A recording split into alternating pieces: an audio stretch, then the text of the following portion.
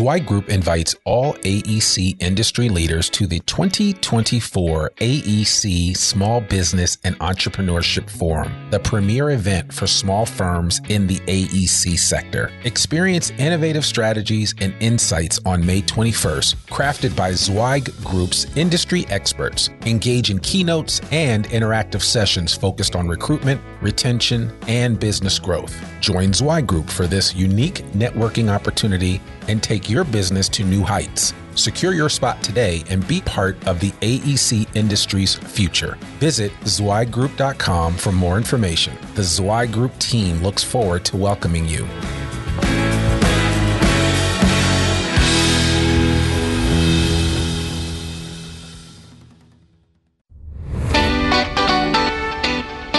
Welcome to the Zweig Letter Podcast, putting architectural, engineering, planning, and environmental consulting advice and guidance in your ear. Zweig Group's team of experts have spent more than 3 decades elevating the industry by helping AEP and environmental consulting firms thrive. And these podcasts deliver invaluable management, industry, client, marketing, and HR advice directly to you, free of charge. The Zweig Letter Podcasts, elevating the design industry one episode at a time.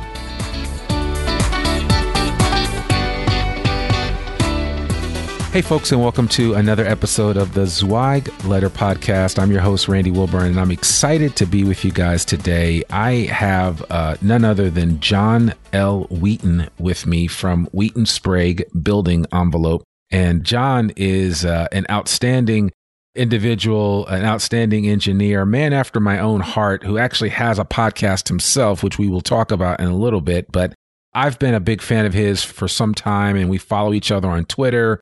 I think he's listened to this podcast, but I know I've listened to his. And so I wanted to have him on the podcast. He actually interviewed Mark Zweig not too long ago on a recent podcast of his.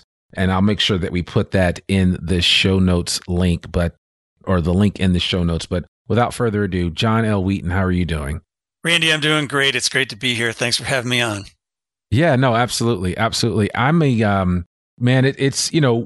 we really, with the Zweig Letter Podcast, we are kind of moving into uncharted territory now. We're over 200 plus episodes. We've been doing this since I just looked back 2015. Wow. And it is something to be able to get on the mic as often as possible. And I laugh because, our podcast originally started out with Mark just reading some of his fabulous articles from the Zweig Letter, but then it eventually morphed into something else. And so really exciting to be able to see what we have evolved to. And now we're able to bring on people like yourself, and really it makes a difference for us. So I'd love for you just to kind of share. One of the first things that we do with our guest is always try to get their superhero origin story. So I would love for you just to give us the Cliff Note version of that story. I know you could go way back, and I always joke that some people go back to kindergarten, but you go back as far as you feel comfortable going. But I'd love for you kind of to share with the audience a little bit of your superhero origin story. Well, Randy, as Colonel Flagg used to stay on MASH, I'd tell you, but I'd have to kill you. No, my superhero origin. Well, first of all, we met on Twitter, first of all, and we still follow each other there. In fact, you DM'd me when you were asking me about this, and then we shared email. And for those listening that may think, what in the world would anybody want to spend time on Twitter for anyway? I get all kinds of reasonable DMs on Twitter from people like one guy just DM'd me the other day. Hey, why don't we work together to build the largest curtain wall consultancy in the world? I'm like, okay, how? Yeah. So he starts dialoguing with me. So anyway, I've been following you, I think, since you joined Zweig, probably through LinkedIn and here. So it's good to meet in 2 dimensions at least. So my superhero origin story, that's funny. I was born in Berwyn, Illinois, which is a little suburb of Chicago, lived there 8 years, moved from a little 1/8 acre lot with the Sioux Line Railroad station behind us. My dad was an engineer. We moved from Chicago area. He went to Illinois Institute of Technology. We moved from there to a 60-acre farm in Kensington, Ohio, population 350 in 1968. I lived 4 years on a 60-acre farm. My dad had it as a hobby farm, and my mom did the animals and the gardens, and it was a great time. My dad worked as a metallurgical engineer for TRW Corporation in Minerva. So we were there 4 years and had a lot of fun there. I was an only child. I always say that wasn't my fault. I didn't make that decision, but I am an only child. So people can take that takeaway however they want. So I had just great parents, great upbringing, great surroundings, and went to West Jaga High School in Chesterland, Ohio. I've had Dan Winterick, who was one of the guests on one of my podcasts. He's a colleague of mine. He went to the same high school. He's an architect. He works out in California. We had some really good folks that graduated in 1978 from West Jaga High School. Then I went to University of Akron, which is a great journeyman engineering school. They've got a great polymer school, but they just pump out a lot of strong, University of Cincinnati, University of Akron, pump out a lot of strong journeyman, get her done engineers. So I worked there, graduated with a Bachelor of Science in Civil Engineering, wanted to be a structural engineer. In fact, quick digression, my uncle, who I hope will listen to this at some point, he's in his early 80s, John Lane. He is from Illinois originally, but he lives in Fort Smith, Arkansas, and he has been there for many, many years. And when I was younger, I think I've told this on the podcast, my dad was an engineer, my uncle was an architect. I was torn between which one should I be? Like, what did I want to do? I loved to draw with a straight edge and draw perspectives, but I didn't feel terribly artistic in that way. And I was pretty good at math, and I liked to think quantitatively. My uncle, he said, Johnny, if you want to have fun, be an architect. If you want to make some money, be an engineer, which the architects may say, yeah, sure, whatever, because we all make reasonable incomes. But that was his advice. But I was really attracted to the University of Akron program. When I looked at the coursework, I thought, that's what I want to do. I want to be a structural engineer. So I worked for a year at a company called Snell Environmental Group, which became Environmental Design Group in Stowe, Ohio. They're still around. And then they couldn't go in the direction I wanted. So at 24, I answered a 3-line ad in the newspaper in the Akron Beacon Journal. Wanted structural engineers, curtain wall fabrication, CAMS, which was Custom Architectural Metal Systems, PPG Incorporated. I answered the want ad. For those who are my age, they'll remember. Young folks won't. You actually used to look in the classifieds for a job in the newspaper. Went down Right. it. A guy named Yogi Sheth, who still is in the industry, he ripped the end off a box of extrusions. That's a mullion. I had no idea what he was talking about, and they hired me. I could chew gum and walk and breathe all at the same time. I had a degree. So that's where I started. I had no idea what I was getting into, but I absolutely fell in love with the creativity, newness, innovation, and emerging field known as curtain wall and cladding design and engineering. It just stuck with me ever since. So that's a little bit of my background. Okay. Well, yeah. And it's so funny because I have, in my time at Zweig, I did a lot of recruiting of structural engineers. Very, very different animal. And I remember I cut my teeth recruiting from companies like LeMajor and some other really high level structural engineering firms. And I just, that was like a whole different world. It was a whole different ballgame in terms of skill set and discipline. And these individuals tended, they were different. I learned a lot, right? There were different schools of thought about structural engineering. I mean, there was, you had your MIT folks, you had your Cornell folks, you had different people that came out of different programs. Different camps. That in different camps, in terms of different mindsets. I remember going into one firm where they were like, we only were looking for people with this pedigree and this background, and that's it. And I was thinking to myself, at the time, I couldn't push back because I was new in the industry. And, Mark told me when I first joined Zweig Group back in 97, he was like, it's going to take you a couple of years to learn the industry. But once you do, it's the kind of industry that you can always work in and do things in. But at the time, I was just young. So I couldn't push back. And of course, then we weren't thinking about hiring people the way that companies now think about hiring people, where, you look at things through a different lens. And so I said, okay, well, that's what you want. And it was probably one of the toughest executive searches that I ever had to do was for a structural engineer with that type of pedigree and background. And it was really difficult, not because those individuals didn't exist, but because they didn't move around that much. They all knew each other. And, it was it was very difficult, but it also taught me a lot about executive search, especially in the AEC space, and the kind of time and effort that you have to put into it. And the other thing is that people that are really good at what they do, they know other people that are like them. So Well I picked said. up a lot from that, and it was really It was a real education for me, a real eye opener. So it took me forever to fill that position, but we did fill it. And I don't know that I ever actively went out to seek out another high level structural search like that, because it was really difficult. And I have a different level of appreciation for structural engineers, more so than I do just about any other engineer in the design industry space. Yeah, and I'm not saying that just to gas your head. I'm just saying that it's just what it is. I mean, it was just been my experience. So yeah. No, that's an interesting commentary. I mean, it's the same could be true in the legal and accounting world. Law firms hire University of Chicago, Yale, Harvard Law. Finance people on Wall Street, they're not going to come to Valparaiso or the University of Akron. They're going to hire people in a certain category from Ivy League, and then there's other categories. But yeah, I think for me, I'm a pragmatist. I am not an academic. I'm a journeyman, and I like structural engineering, but for me, structural engineering is a means to a greater end. And the means to the greater end is, how does that inform me and help support the value that I can provide in the marketplace in the form of saving on material, saving on our clients on material, on installation, on ease of working relationship. I've migrated more to kind of, I would say, an executive level design professional, which is normal for somebody of my age and time in their industry. But I like more of the holistic side. I love the architectural engineering. Actually, without really knowing it, my path that God led me on really allowed me to be a structural engineer in a architecturally oriented business that helped kind of push both buttons, trip both levers at the same time. So I love the fact that we work with folks on both sides, and we can help people achieve the vision of what they want their building to look like.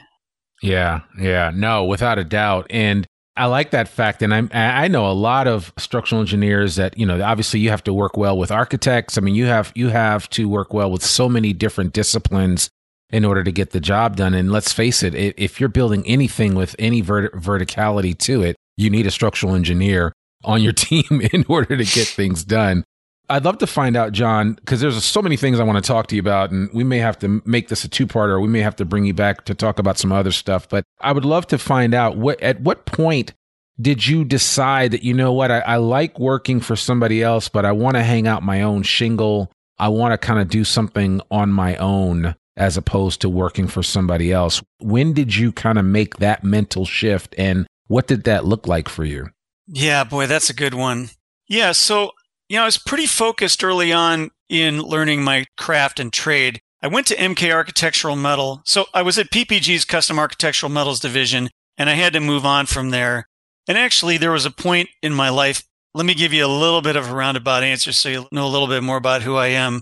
So there was a point in my life where I just really made a definite decision to follow Christ in my life, to put my faith in Christ and Jesus Christ.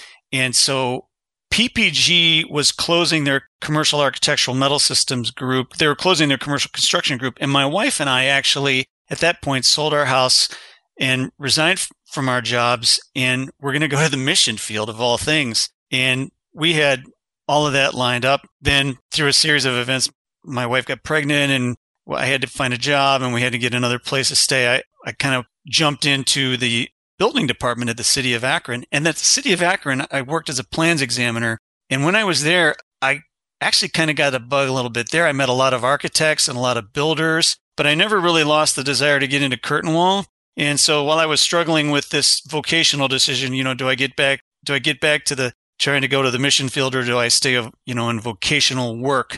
I went to work for my old boss from PPG at MK Architectural Metal, which is a custom architectural metal fabricator in North Canton, Ohio. And I worked there 5 years as a staff engineer. And there I met a ton of people. Like I met a bunch of really future clients. And so that I think is where I started to learn that my services were in demand. I learned a ton from Gary McKissick and from the staff there at MK. I just have to shout them out. even though I really don't do any work for them. They're not a client of mine, but I learned a ton. I worked with really a bunch of people who became future clients of mine as glazing subcontractors. And while there, there's ups and downs in the cycle. I got my PE license and they were very supportive of that.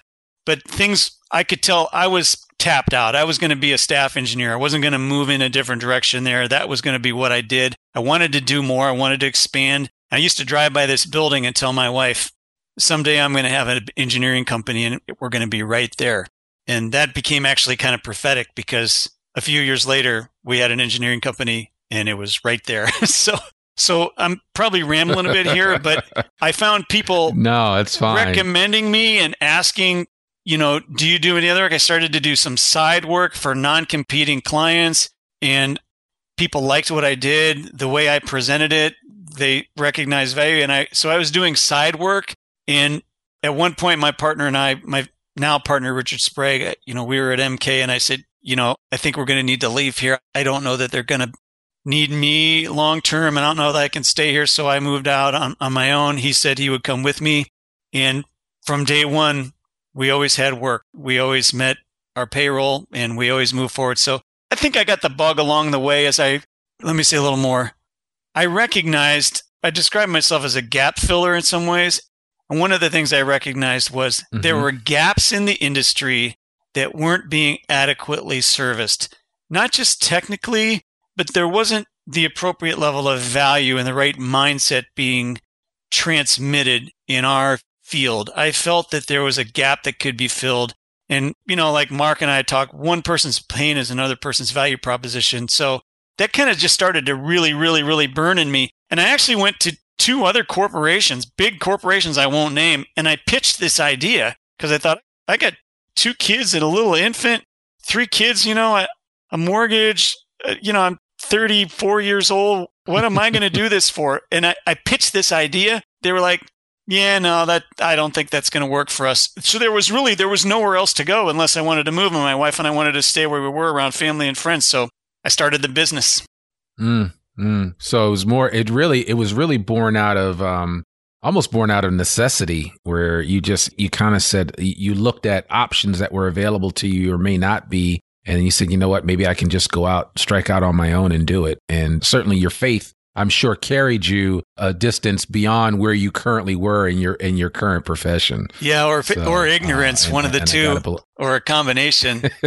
Right. It says right. And I go ahead.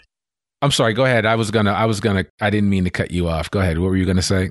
Well, it talks in the Bible about how to give, to store your riches in the house of the Lord, and that there's a proverb that talks about how if you invest your money and your time in the right place, your barns will be filled to overflowing and your vats will brim over with new wine.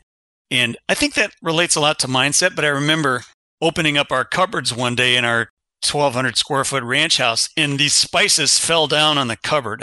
We were in business for ourselves, and I just thought of that truth. And I said to my wife, you know what? We've never missed a paycheck. We've never missed a house payment. We've never missed a meal. And I just said to my leadership team today in a quarterly meeting, I said, we could tell you stories. If you were interested in what we could tell you stories, and you would go, you have got to be kidding me. Like, there's no way that this gap is going to be filled financially or whatever. And it's always been filled. So anyway, that's been good. So some of it was faith. Yeah. Some of it was ignorance. Some of it was this burning desire to be in business for myself. Some of it was attrition, realizing I had to move on from my company. So a lot of different signals there. Yeah.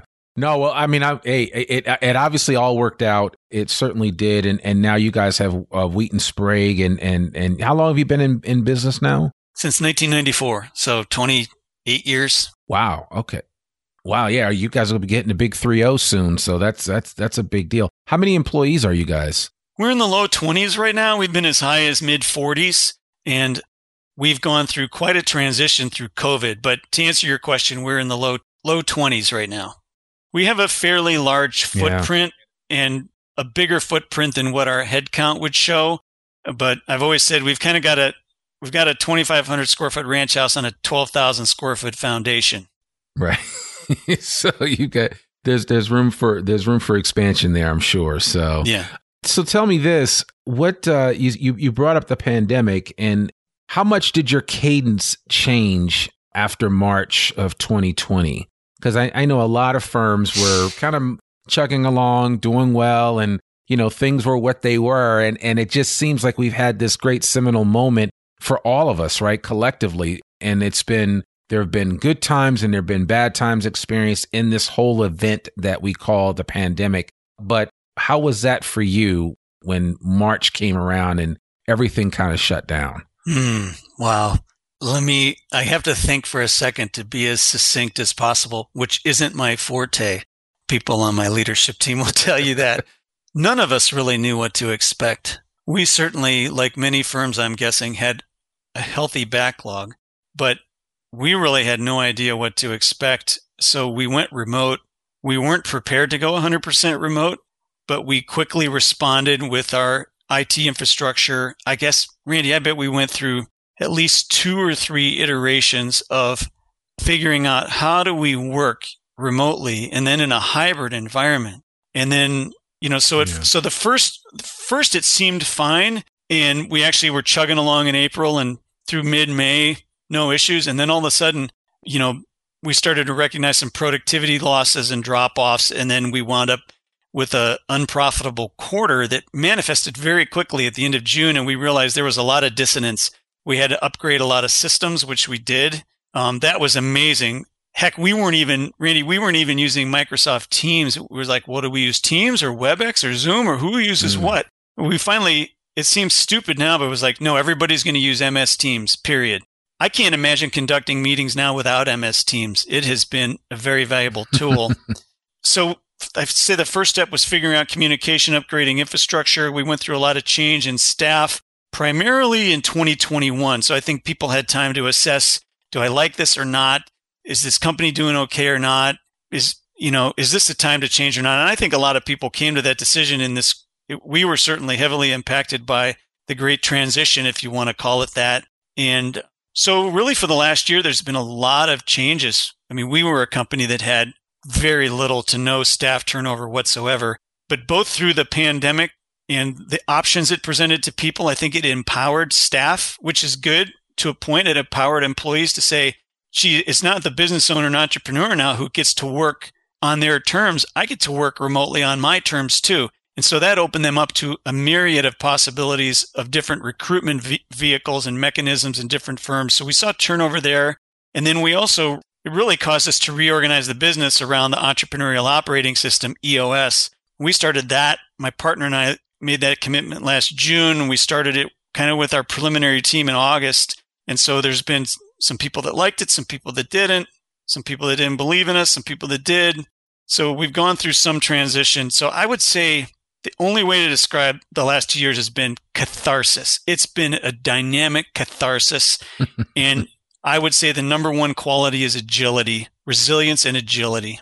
Yeah. It's funny you say that because I think that is, it is, a lot of people have called it the great pivot, right? Even I myself have gone through kind of a pivot of sorts in this season of the pandemic and kind of reevaluating things. And, I maybe a little bit of it I'll blame on the fact that I turned 50 during the pandemic. So, for me at 50, I think all of us, when we turn 50, we start looking, we're like, wow, we got less time on the front side than we did on the back side. So now we're thinking, man, what do we do next? And, I think it's like you don't want to waste even one moment, right? I think life is so precious that you want to make the most of it.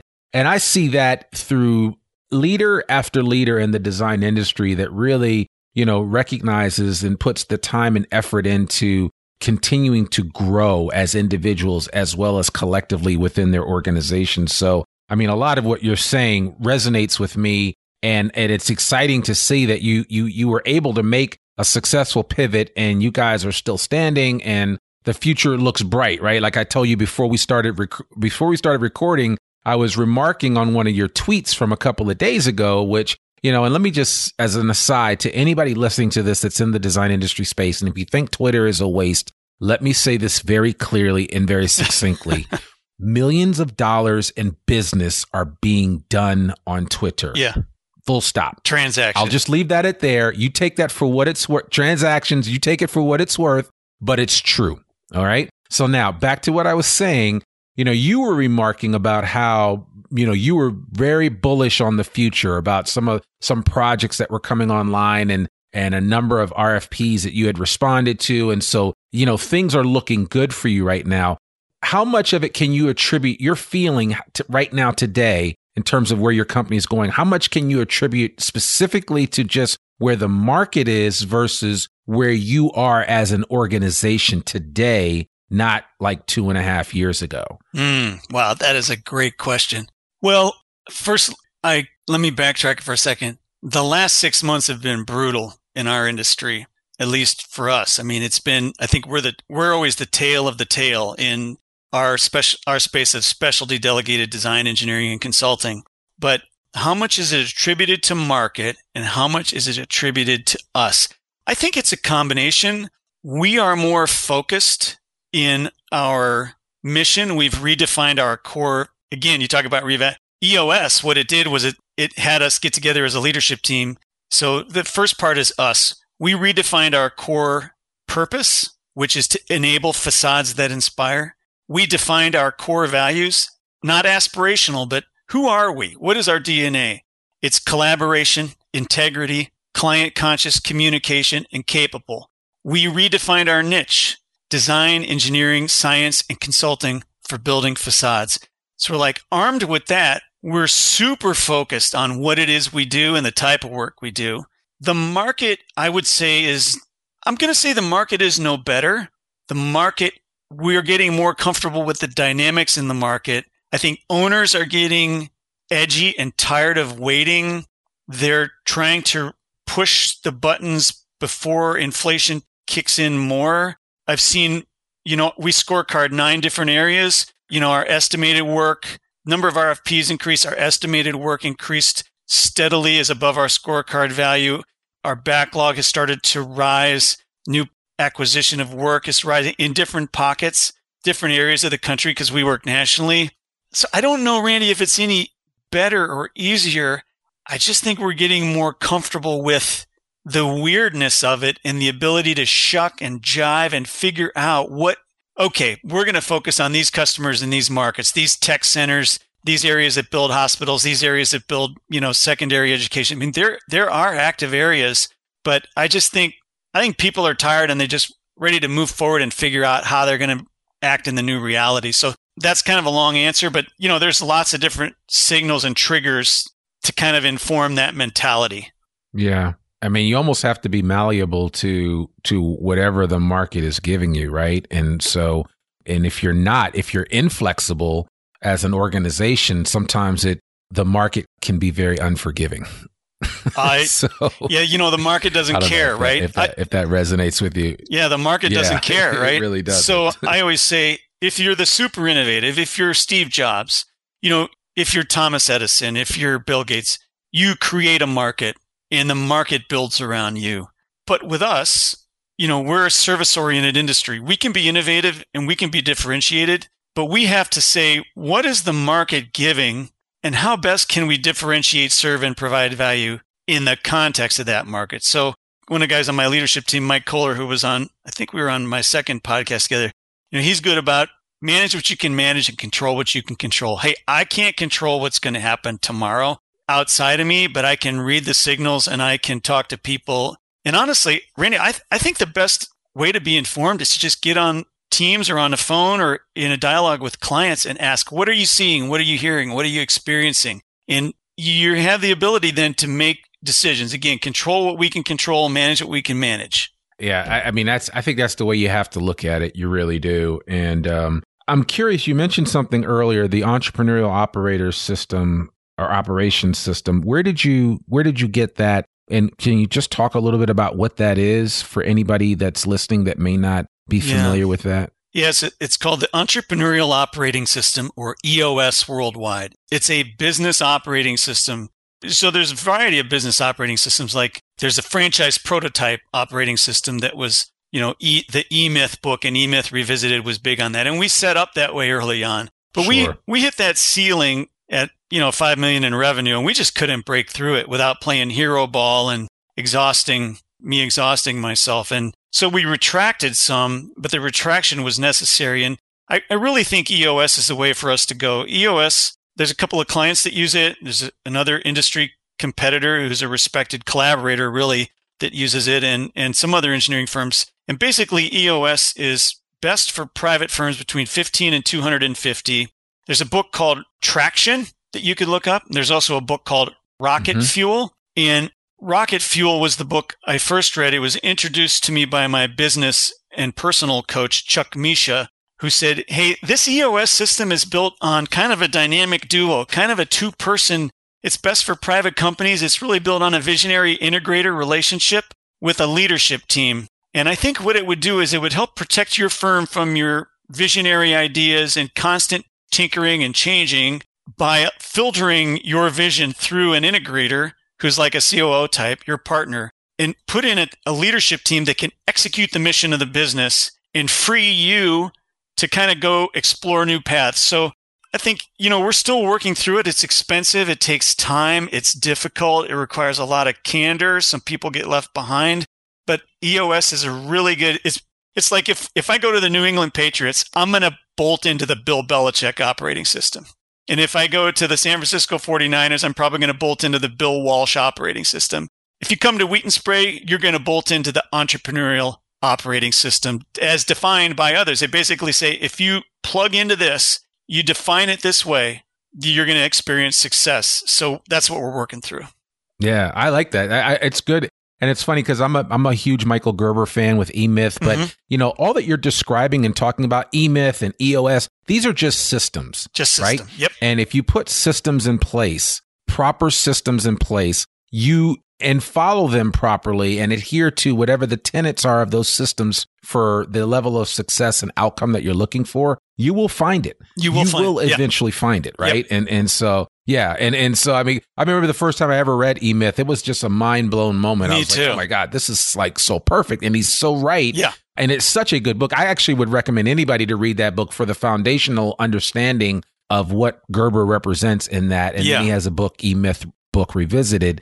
But yeah, I mean, and I think some people listening to this may need to check out the EOS system and check out these two books, Traction and Rocket Fuel, because a lot of times there are firms that I run across that sometimes seem to be running in mud and not quite getting to where they want to be. And they may be very good firms and the leadership may be well intended and well meaning, but they don't have a structure in place to get them to that next level. Yeah. And every organization needs to have some structure to get to that next level. You're so right. And, those listening to this that may have worked for us in the past, honestly, I know there's people that left because they're like, what are you guys doing? Leadership is necessary, but leadership is vulnerable. And when you lead any organization or any group, you're hung out there by the bungee cord, and everybody gets to see in a magnified way your successes and failures. And sometimes it drives people crazy. We were a little bit aimless trying to figure out how are we going to bring this to the next level. The franchise prototype worked great for us for many years. But what EOS allows, honestly, with all candor, what EOS mainly does is it puts constraints around the visionary.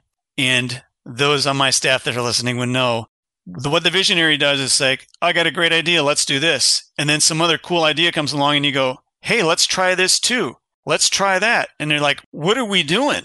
And so it can really kind of become, hero with 100 workers, which that's not the model you want to follow. And what EOS does is it puts a constraint around the visionary. And it actually says to the visionary, you are not allowed to bring anything new outside of the core mission and purpose of the business without running that idea through your integrator, your COO. And if they say no, you have to be willing to submit to their no. You have to defer to them for the integrity of the business. And if he says, yeah, you bring it to the leadership team, and the leadership team gets to decide if it should be something that they want to incorporate or not into the business. And that is tough. That is. They should call that no squirrels allowed. You're right. So, Yes, squirrel. I like that. I like that a lot. Yeah, exactly. Yeah, I love that book, Away. So, man, that you certainly are dropping some knowledge here on this. what are your thoughts about just kind of like the work environment as a whole, right? In terms of how that has changed. And I heard you talk about it on one of your podcast episodes about just the ability to create flexibility in the work environment and what that looks like for today's design industry employees. Because it's a lot different than the way things were in 97. In 97, it was, hey, you sit at your desk, sit at your computer, put your head down, and don't spoke until spoken to. And, we'll let you know when, we're ready to do this or that, or we'll let you know when evaluations are coming up. And I've been doing so much studying lately on the process of motivation and how important it is to really have a system in place about how you motivate your employees. And to deal with motivation haphazardly in your organization is almost a death sentence, because people want to work and follow and adhere to a system that has a goal in place, that has an outcome that they can, I like to say, taste, see, and touch. And I'd be curious to know how you've changed since the pandemic in terms of the flexibility in your work environment. And are you doing anything unique that you have discovered over the past couple of years has really helped and afforded you the opportunity to give everybody in your organization the freedom and flexibility that they need to be the best version of themselves while at Wheaton Sprague? And I know that's a mouthful, but no, that's good. I think you have a keen answer for this. So, boy, that is such a good question. Let me try to focus on the empowerment part of this question first, the staff question. COVID and the acceleration of how do we work in a remote hybrid or hybrid office environment, it's accelerated, it's empowered people in an accelerated fashion. Frankly, the jury is still out on whether it's all good or not. There's a lot of industry chatter behind the door as to, are we remote working ourselves into oblivion? Is it really, really good for people or not? But my clients don't care where we work from, what clothes we wear, what our office space looks like. They care about results and value. Period. End of story. Are you time constraining the deliverable, and are you getting me the work product I need? So the thing that's changed substantially for us, partly through attrition, and partly through choice, is we closed a brick and mortar office in North Carolina and a brick and mortar office in Minnesota. Partly that was through a couple resignations of key people, one who moved on to a pretty significant position with a client as a director of engineering, and another one who moved out of the industry, partly because he got bumped from the leadership, partly because he just wanted to make other choices. Fantastic man. And then we just decided, well, we had one person left up there and one person left in North Carolina, one person in Minnesota. So we closed two offices. So what we really did was we said, we're a national firm with an office in Connecticut and a headquarters in Northeast Ohio. And you are attached to either the Connecticut location or you're attached to the Ohio location in our national work. So we have we hired a guy, a senior engineer, PE, who lives in Columbus. He doesn't have to come into the office. We hired a consultant from Chicago that moved here over a year ago who lives 30 minutes away, and she's been in our office 2 or 3 times. She works out of her home, partly because of the nature of her work. Anyway, let me pull back and not ramble as much. So it's really changed the tone of our business. It's opened us up to a national recruiting pool in some ways, not every way. We still like some proximity, but it's given us more options. So that's the first piece. The unintended consequence, the thing that I'm most surprised with, is that I have gotten better.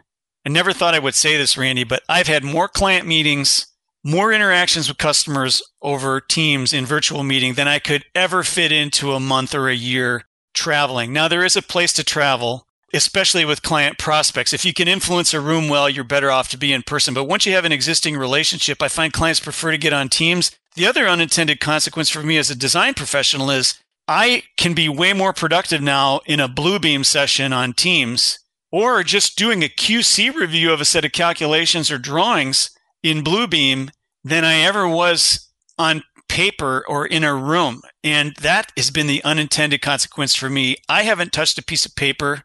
I mean, I can't, we don't send out paper anymore. We send out PDFs. So that's a long answer, but those are two of the significant pieces for me. Yeah, no, I can appreciate that. And I think we've all had to kind of embrace technology, right? The trees thank us for sure. But I think a lot of times there's just this whole, idea that, some things are best left translated or shared in different modes. Mm-hmm. And now we're finding that. I mean, the technology that you're mentioning, Microsoft Teams, I've noticed a lot of design firms are using that now, and Bluebeam.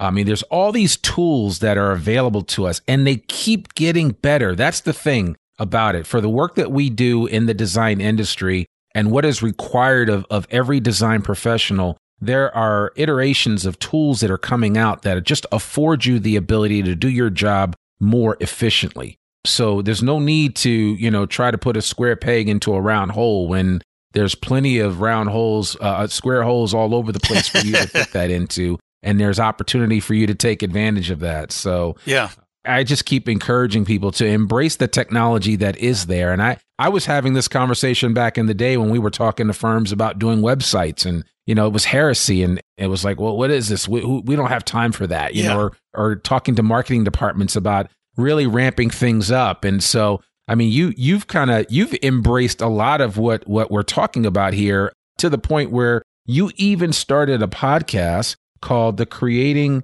Structure Podcast. And I'm curious because, I mean, this is something obviously near and dear to my heart as somebody that's produced more than 1,000 podcast episodes himself.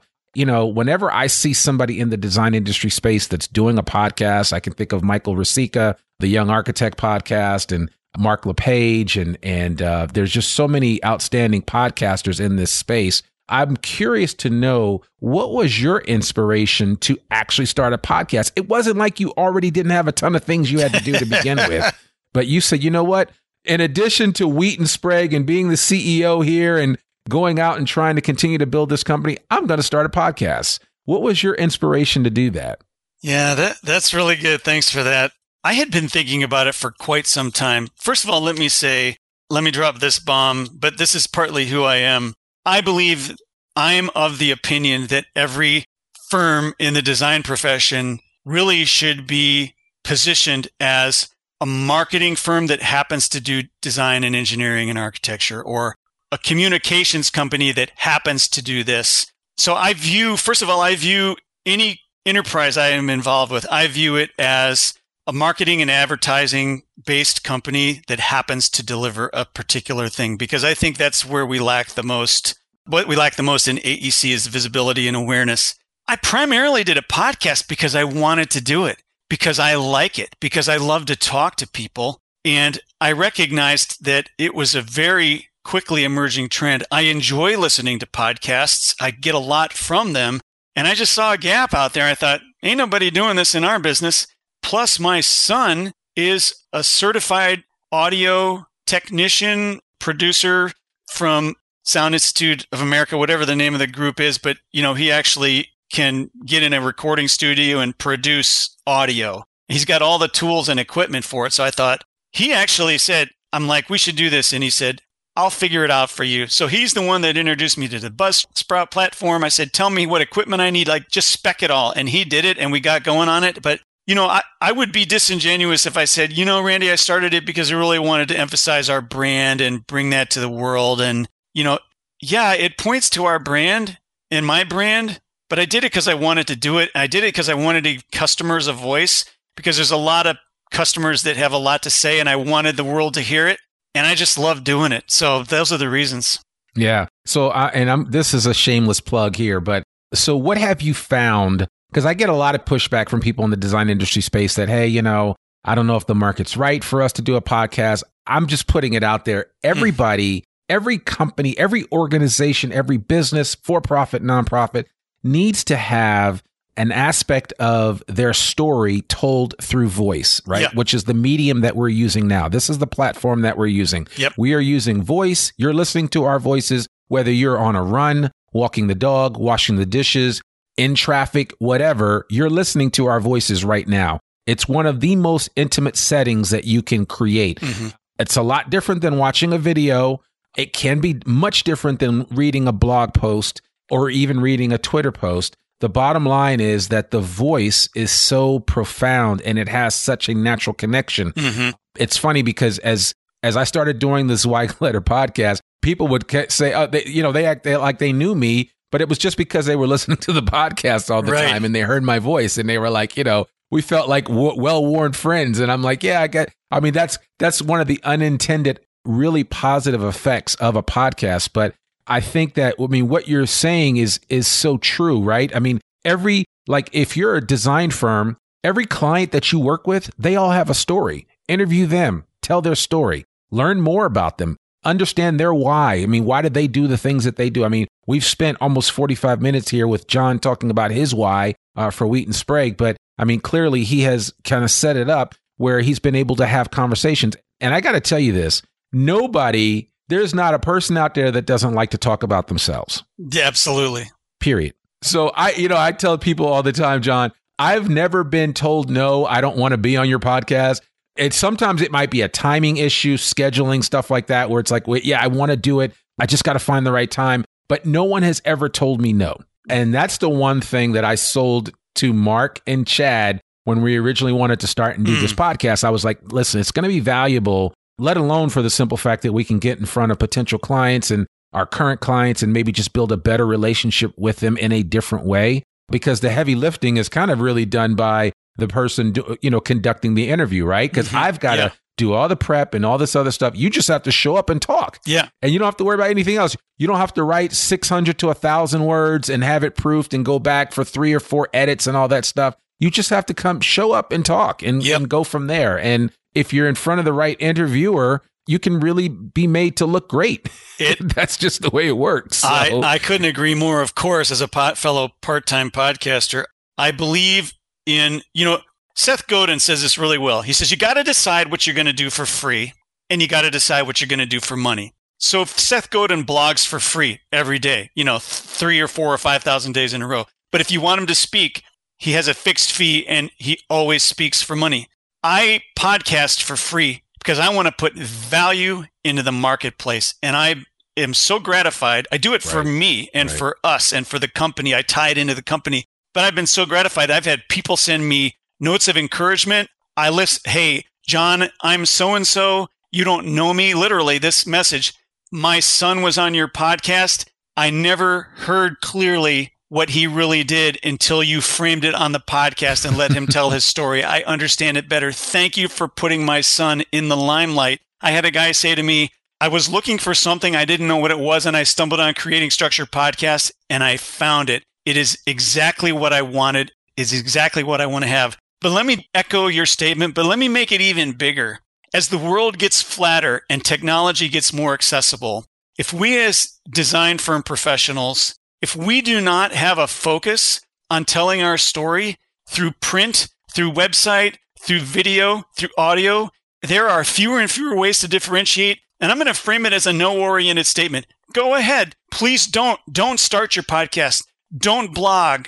Forget about it. Because as AI and technology gets more and more sophisticated, some of what we do will no longer exist. But there will always be a story to tell, and there will always be value to give to the marketplace, and there will always be some things to do, whether statutorily required or whether because a client wants a cool thing. But please don't podcast because there's so much power to it. It just leverages those other companies in a more powerful way.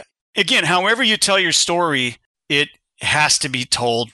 Yeah, it does. It really does. And I thank you for that because, I mean, you obviously, I'm the choir. You're preaching to me. I mean, it's just, it's easy. And I tell people this all the time. So it's just one of those things where, hey, you need to be uncomfortable for a minute and just try it out because you'll find that, oh my gosh, this is a lot easier. And it's almost therapeutic is what I've heard clients say. And everybody that has, that I've worked with and actually done podcasts for them, because I do some external and internal podcasting for other companies. But, a lot of what I've done was based out of and born out of what I'm doing here with the Zweigletter podcast, because the goal with the Zweigletter podcast is to extend the brand out externally to the world and tell them what we're all about. Not everybody knows who Mark Zweig or Chad Kleinens or Jamie Claire Kaiser are. Yeah. And that's fine. Not everybody's going to know them. I mean, that's just the way life is.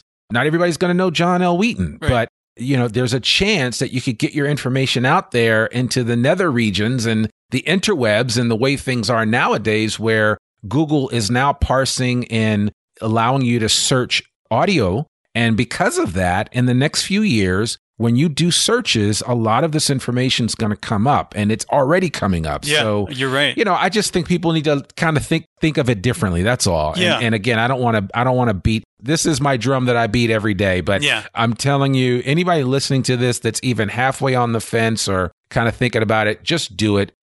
Just try it out. Yeah. And you'll see the benefits of it. If nothing else, you'll get to know some of your clients better, and you can tell your story. And the other thing, Randy, I agree. The other thing because in the end, we have a lot to do, right, as design professionals and as leaders of design professional firms. And in the end, we've got to book work, get work done, bill revenue, create work in progress, make a profit, retain staff. There's all these things. But the podcast piece, it has this therapeutic element to it.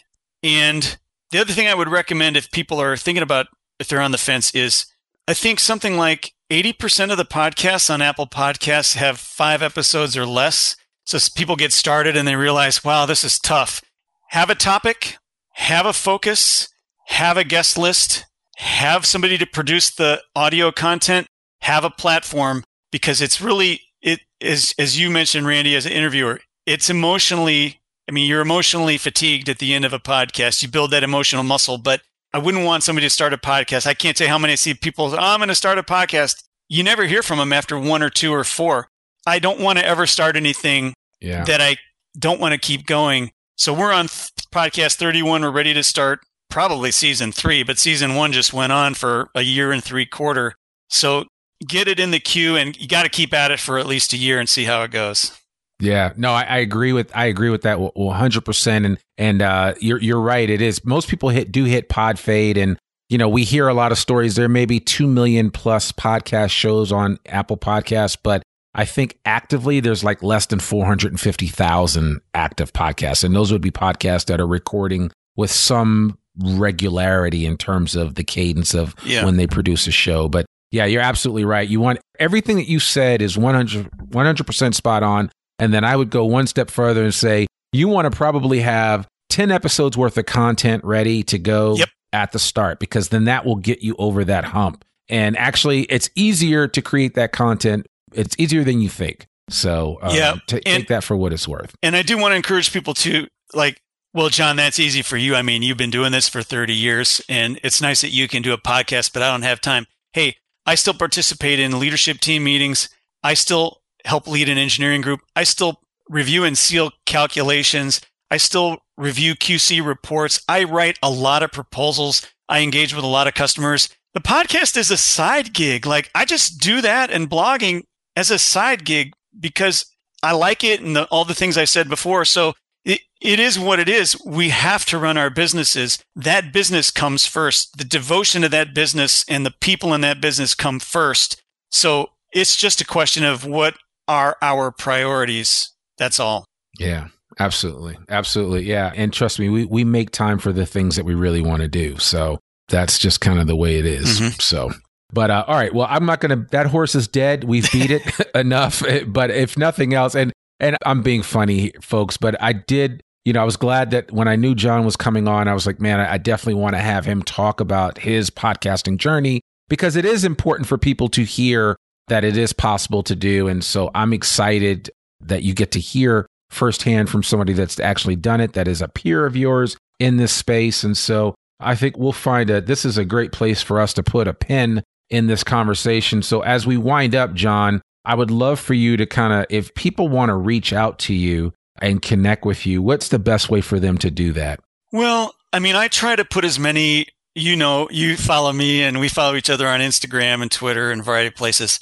My philosophy is to have as many potential channels as possible through which to communicate with somebody. You can communicate with me by Pony Express for all I care, whatever floats your boat. But if you're not connected to me, you can connect with me on LinkedIn. That's probably the primary place. LinkedIn's very underrated. That's a whole other conversation. But you can connect with me on LinkedIn, John Wheaton, PE Lead AP. You can connect with me on Twitter, and you can communicate with me there. You can connect with me on Instagram. or you can connect with the company on LinkedIn, Twitter, Facebook, Instagram. I keep Facebook kind of reserved for my, quote, living room. I don't usually connect with business folks unless they're friends on Facebook. So yeah, you can communicate with me in all those ways. And my company email is in my LinkedIn profile. So yeah, those are good ways to communicate. Well, that's perfect. And we'll make sure we put all of that in the show notes so you guys know how to connect with John moving forward. And certainly he is somebody worth following, somebody worth connecting to. If you ever have a question, I'm sure he'll be happy to oblige you with an answer. And he's just doing good work and good business with Wheaton Sprague out there in Ohio. So John, thank you so much for joining us on the Zweig Letter podcast. We really appreciate it. And we're going to have to rewind this and do it again. And I already have some ideas of some things we could talk about. But I appreciate that. Thank you for coming on. You're welcome. It's been a pleasure. And thanks for that. I'll look forward. Anytime you want to schedule something, let me know. Absolutely. Well, folks, there you have it. Another episode of the Zweig Letter podcast. To learn more about one of the oldest newsletters in the design industry, visit zweiggroup.com. You can read articles online, listen to this podcast, and sign up for a free subscription to the newsletter and have it delivered right into your email inbox every Monday morning.